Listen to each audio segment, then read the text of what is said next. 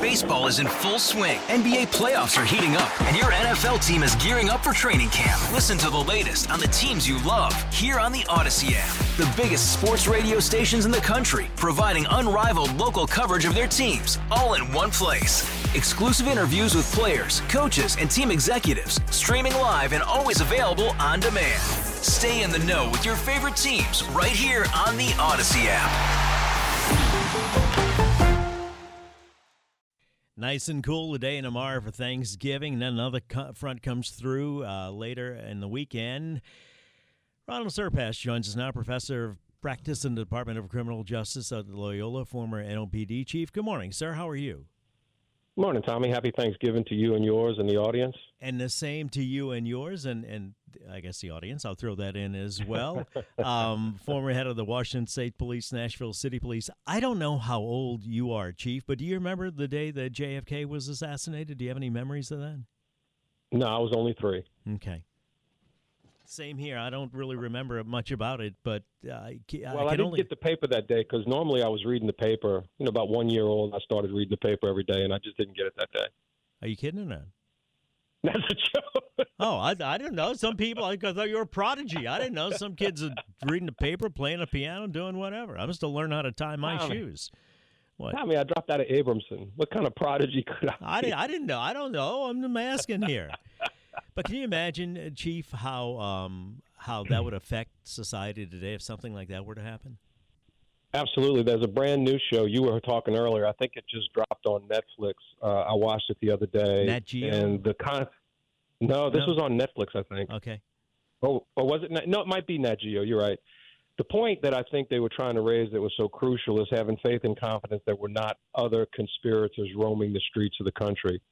And if that's the case, then obviously I think we would all be incredibly concerned. So that particular story's premise was, one, the pathological examinations done by the Navy in Maryland did not meet the eyewitness testimony taken yet again from several of the doctors at Parkland Hospital who were just filmed for this show, who said that's not what we saw, causes confusion, causes concern. And then the story slips over to a conversation around the Warren Committee and some reports of President Johnson himself's voice in the White House suggesting he didn't believe the one bullet theory either. Mm-hmm. But then the backdrop that they put in this story, and I'm just telling you, the audience, what I saw when I saw the story from my point of view, I think the backdrop that they were doing in the story was, unless we have some concrete evidence, we need to be able to tell the people we've eliminated that there's somebody else roving around out here trying to hurt presidents or other senior leaders. And, I mean, who knows what the truth is? I guess we will never know. And that's the point of the story, is that there isn't a conclusion that people are all willing to accept. And especially what I'm thinking, the reason I brought it up is now with everybody kind of feeling entitled to their own truth and conspiracy theories, Lord only knows. I can't even begin to imagine with social media and everything else what, I don't know. Let's just hope nothing like that ever happens. Well, you remember former Judge Garrison, who was the district attorney, tried a case in New Orleans, and then they made a movie about it with Kevin Costner. Mm-hmm. And, sometimes the things that seem so obvious escape the eye, and sometimes the things that are obvious don't escape the eye. And I think a lot of people look at this as a question of, some of this just doesn't make sense. Mm-hmm. But who knows? We'll just have to see. I wonder if you can, I don't want to waste the whole segment on this, but I did want to pick your brain on this since it's the anniversary of it, because sometimes you can go back and reverse engineer anything to be anything sometimes, right? I think that's a possibility, but I'll tell you, I watched that show, and those emergency room physicians and nurses who were there at the gurney during the horrible moments when the president was brought to Parkland Hospital, every one of them's recollection has been the same. Not a single one of them, according to this report, have varied by one letter their description of what they saw, which was completely different physical examination than what was offered by the pathologists who are, in fact, according to the story, not forensics pathologists at all. I mean, when I watched that show the other day, I do think that I've spent some time trying to understand the Kennedy assassination just as an American, reading about it, reading books about it. But I tell you, when you saw these physicians, chief of surgery, chief resident, associate professor of surgery, people who deal with trauma every day describe the horrific wounds to the president in a way that the forensic pathologist said didn't happen. That's a tough one not to think about very long and strong. Should that have been investigated as a Texas murder case? That's a very interesting point, right? The coroner stood at the end of the alleyway and said, you cannot leave with the corpse of anyone in this county under Texas law. And the coroner pathologist for Dallas County was supposedly have said later before, I think he's passed now, they blew by me like I wasn't even standing there. Mm-hmm.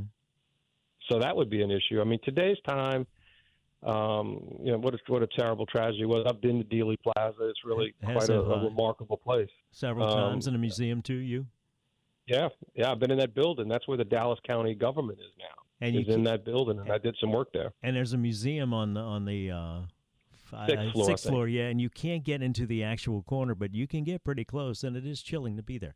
Chief, let me take a break. We'll come back, talk about NOPD and drones. I didn't want to eat up the whole segment, but I want to pick your brain on that since it was the anniversary. Ronal Serpas, our guest, professor, practice, Department of Criminal Justice at Loyola, former NOPD superintendent, Washington State Police superintendent, Nashville City Police chief. So he's got some law enforcement creds, some bona fides. 820 Traffic Now, WWL.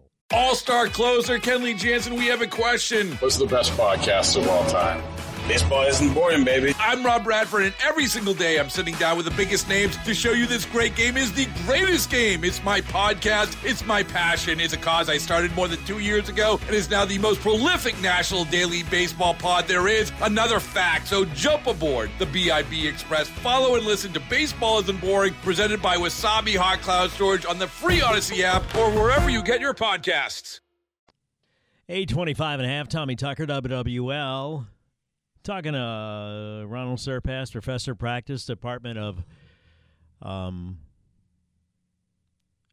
Criminal Justice at Loyola, former NOPD chief. I'm looking at a Facebook post from Clint Hill here talking about the Secret Service agent that climbed onto the back of the limousine. I got to let this go and get on to drones, but apparently he lives in a beautiful home somewhere. I don't know how much Secret Service agents make, but I don't know where it is, but I guess maybe he saved his money. Anyway, Ronal Serpas, professor of practice.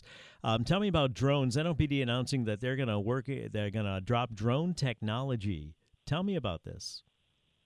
Well, a lot of cities in the country, probably more than 300 now in more than 43 states, use drones as an on-station responder. So, for example, a drone would be put on the roof of a building like they do in Montgomery County, Virginia.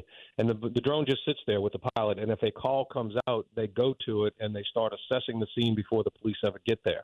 They can't go above so many feet in the sky because of the FAA. So the notion that they can lay out there at 500, 800, 900 feet isn't the case. I think we do see recognition of restriction, usage considerations, image retention, if there's any images being taken.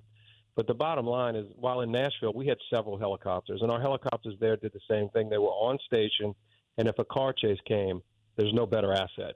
If someone said, my child just went into the woods, there's no better asset.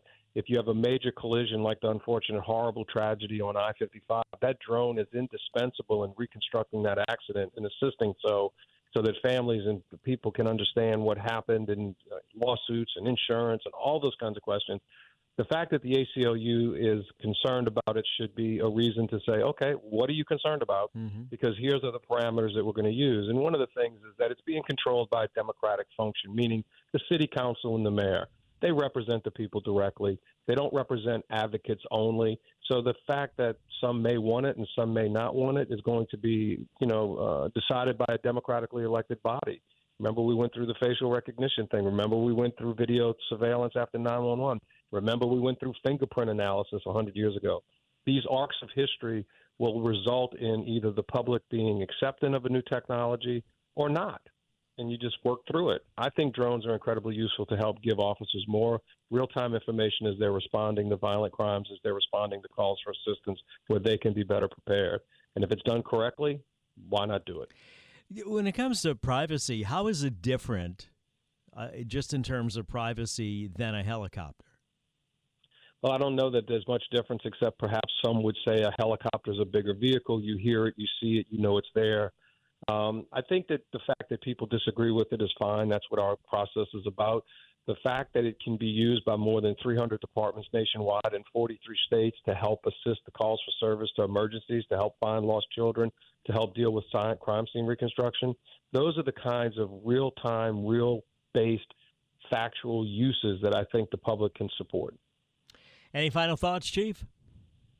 I hope we can do it. I mean, the NOPD is down to somewhere around 800 cops as opposed to 12 or 1,600. Anything they can do to make them more efficient to come to somebody's house who calls for the police, we ought to consider it. Thank you, sir. Appreciate your time. Hope you all have a great Thanksgiving, by the way. Same to you. And Bye. I appreciate you coming on as often as you do. Thank you. Ronal Serpas, professor of practice in the Department of Criminal Justice at Loyola, former NOPD chief. I would ask you, I'll open a line since we got to talking about it, 504-260-1870. What do you think really happened with the JFK assassination? Are there conspirators still out there? Was it just one moment in time for Lee Harvey Oswald where he just pulled it off? And I don't mean to say that in a positive way, but where he just hit the lucky shot and lucky two shots and missed with one. They had the thing back in the 70s where they said there was evidence of a conspiracy or strong indications that there was a conspiracy. What do you think happened with the JFK assassination? And do you think we'll ever really find out? Text me at 504-260-1870 because I go back and forth. I think, well, there's got to be more there. Then I think, well, no, it was just one troubled individual, and we have cognitive dissonance because we can't believe that one loner and with a rifle can take the president out. That was then. Certainly times have changed. We'll take a break, come back, talk to Caroline Fenton, host of Locked On LSU, about the Heisman race, Jaden Daniels, Texas A&M, and more, all when we return here on WWL. All-star closer Kenley Jansen, we have a question. What's the best podcast of all time? Baseball isn't boring, baby. I'm Rob Bradford, and every single day I'm sitting down with the biggest names to show you this great game is the greatest game. It's my podcast. It's my passion. It's a cause I started more than 2 years ago and is now the most prolific national daily baseball pod there is. Another fact, so jump aboard the BIB Express. Follow and listen to Baseball Isn't Boring, presented by Wasabi Hot Cloud Storage on the free Odyssey app or wherever you get your podcasts.